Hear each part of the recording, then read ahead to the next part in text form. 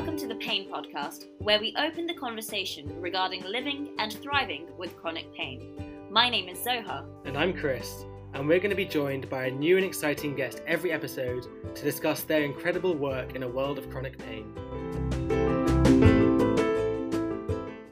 We are joined today by Dr Callie Seaman, who works with MedCan Support as a scientific lead helping children with refractory epilepsy and patient journeys with medicinal cannabis. We're going to be hearing about Callie's journey with MedCan, as well as working with PLEA, a patient-led engagement for access, along with what she's learned from her years of experience in the world of medical cannabis as both a professional and as a patient. So hello Callie, how are you today? Hi, I'm great. It's fabulous to be here today. Thanks so much for joining us. Please could you start by just telling us a little bit about your work? So I do a number of different things. I work, as you mentioned, with MedCan Support, which is a community interest company who supports families with children with refractory epilepsy and helping those families to really understand how cannabis can be one of the tools they can use in treating epilepsy. Myself, I'm also a patient who suffers from epilepsy and used cannabis for 25 years to help control my seizures. And I've seen the benefits with so many other friends through their journeys with pain, with depression, and with anxiety. I'm also lucky enough to work with licensed producers doing research into how the plant produces secondary metabolites that we use in the products that many people consume. So you've told us a lot about what you do. You work on the production side of the cannabis, but you also work with the patients as well. How did you first get into this line of work? Well, it actually started when I was 15 and I was diagnosed with epilepsy. And my father was forward enough thinking to actually introduce me to cannabis. And that's how it really started. So I was actually able, through what he was doing, learn about the plant and then get a private prescription when the law actually changed 2 years ago, and went through that whole process. Having epilepsy myself, I was approached by Matt Hughes and Hannah Deakin to help form MedCan Support and actually just help to educate about the different compounds within cannabis, how complex it was. To actually talk about things like the THC, CBD, CBC, all the many different cannabinoids and the terpenes as well, how it's not just an individual compound, an isolate that is what is needed, which quite often people think, oh, CBD, this on its own will be the cure. It's a whole array of compounds, and this is where we're helped to educate on things like what a full plant extract is. So that's kind of what I do with the MedCan Support. So you've spoken a lot about the different components of medical cannabis, and it's something that the scientists of medical cannabis are only just discovering now. So it's difficult for patients to even know about what they all mean. How do you use MedCan Support to get to educate patients? You do it through a couple of ways. So we put regular webinars on and talk to specialists around the world. So we talk to many over in Canada, those that seem to be way ahead of us here in the UK. We speak to scientists from Israel as well, and we have all of these on our actual webinars that we do. Then we'll also have the website, which if anybody's interested is medcansupport.com. We're also supporting the families and through what they're experiencing and bringing other families together so that they can support one another through their journey. And cannabis isn't always for everyone, but what we're trying to do at MedCan Support is to really educate them to understand them so they can use it safely. You mentioned something about terpenes and THC and cannabinoids and some other compounds. What does that mean for patient use? These are all the active ingredients in the plant. This is what actually has the effect. Normally you would buy paracetamols and the active ingredient, that would be paracetamol, one active ingredient, nice and simple. But cannabis isn't that simple. There are hundreds of different compounds within it.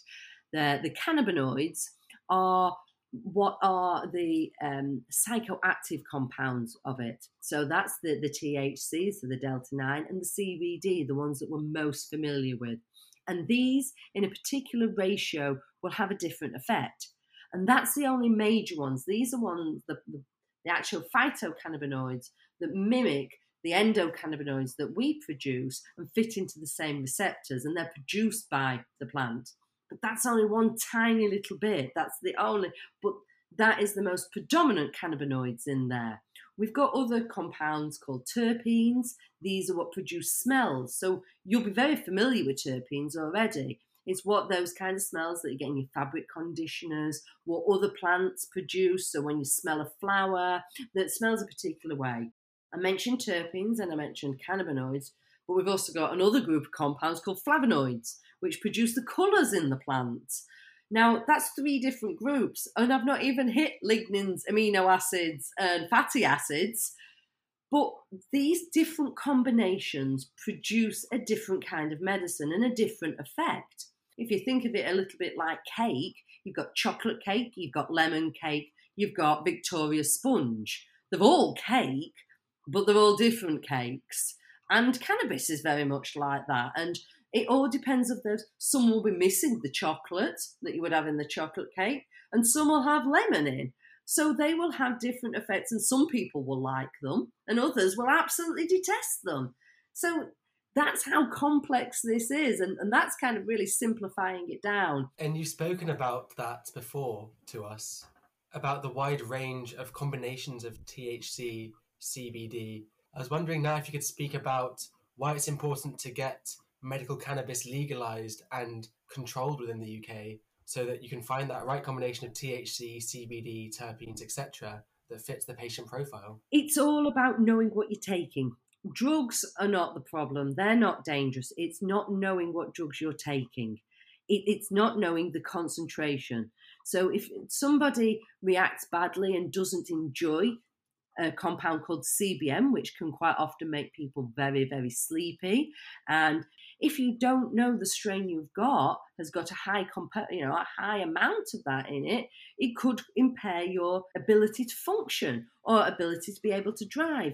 So it's important to know that you've got what you're actually getting and understanding how much there is of there, so you can actually medicate appropriately for the appropriate time of the day.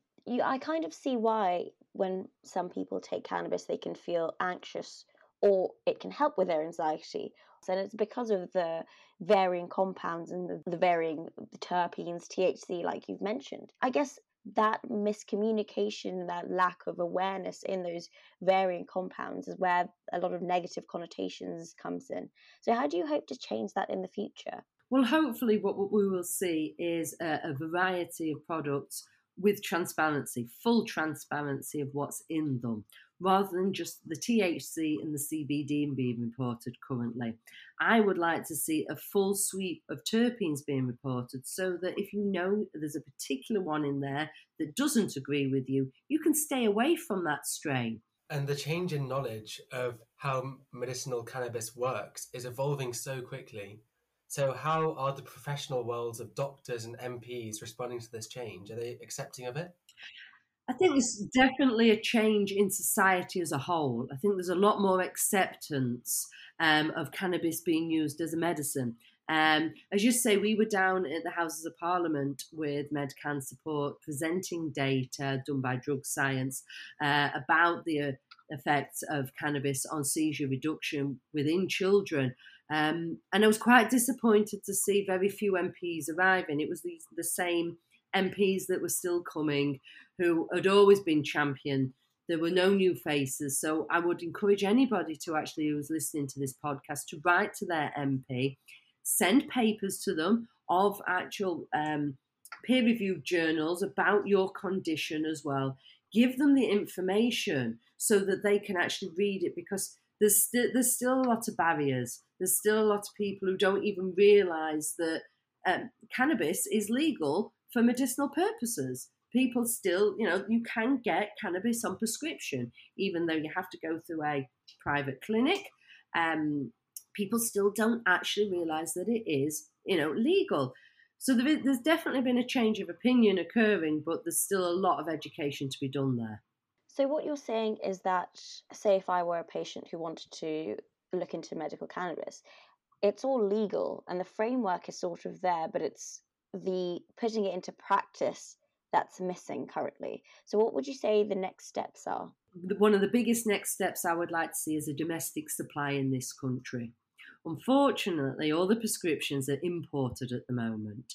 But a domestic supply would make it a lot easier for patients to get access. So it would be much easier. There wouldn't be the delay between the product coming from the farm and going to the actual pharmacies, and then the continuity of supply. There could be a better understanding of it, a reduction in the carbon footprint as well, and air miles. So that's where I would really like to see the industry start to go towards, is really working towards this domestic supply and it being produced in this country by the people who live here. You've made some really salient points, and I remember you said that cannabis, it degrades relatively fast. So if you have an import from, let's say, Australia, that the time between production and then consumption is such a long time that you aren't sure what you're having in the end compared to what was initially produced. I did want to go back to what you'd said about going to Parliament with MedCans. You also mentioned drug science. Could you tell me a little bit about Drug Science? Drug Science are a charity who have put together Project 2021. The reason that we keep being given that cannabis is not being legalised or the NHS can't prescribe is because there isn't the evidence. So what Drug Science are trying to do is provide that evidence. If a patient listening to this podcast with chronic pain were to take one piece of advice away from this today, what would your piece of advice be to them? Manage your expectations of cannabis. It is one tool, and it is a fantastic tool. For some people, it's an absolute miracle. For some people, it doesn't. It isn't that. It isn't that miracle drug. But there are so many different strains, and maybe it's the first strain, and I spoke about the cannabinoids and the terpenes and the different ratios. That first strain you may try may not be the one for you. It might not be correct. But if you manage your expectations of cannabis, that it's a quality of life improver, you'll see better results that way instead of hoping that this is going to be the life-changing experience that it might not be. Thank you, Callie. That's a really nice note to end on, and I hope the people listening realise that cannabis can be great, but we have to go in with a bit of sensibility. This podcast is brought to you by Liva Clinic and is available on Spotify, Apple Music and all other streaming platforms.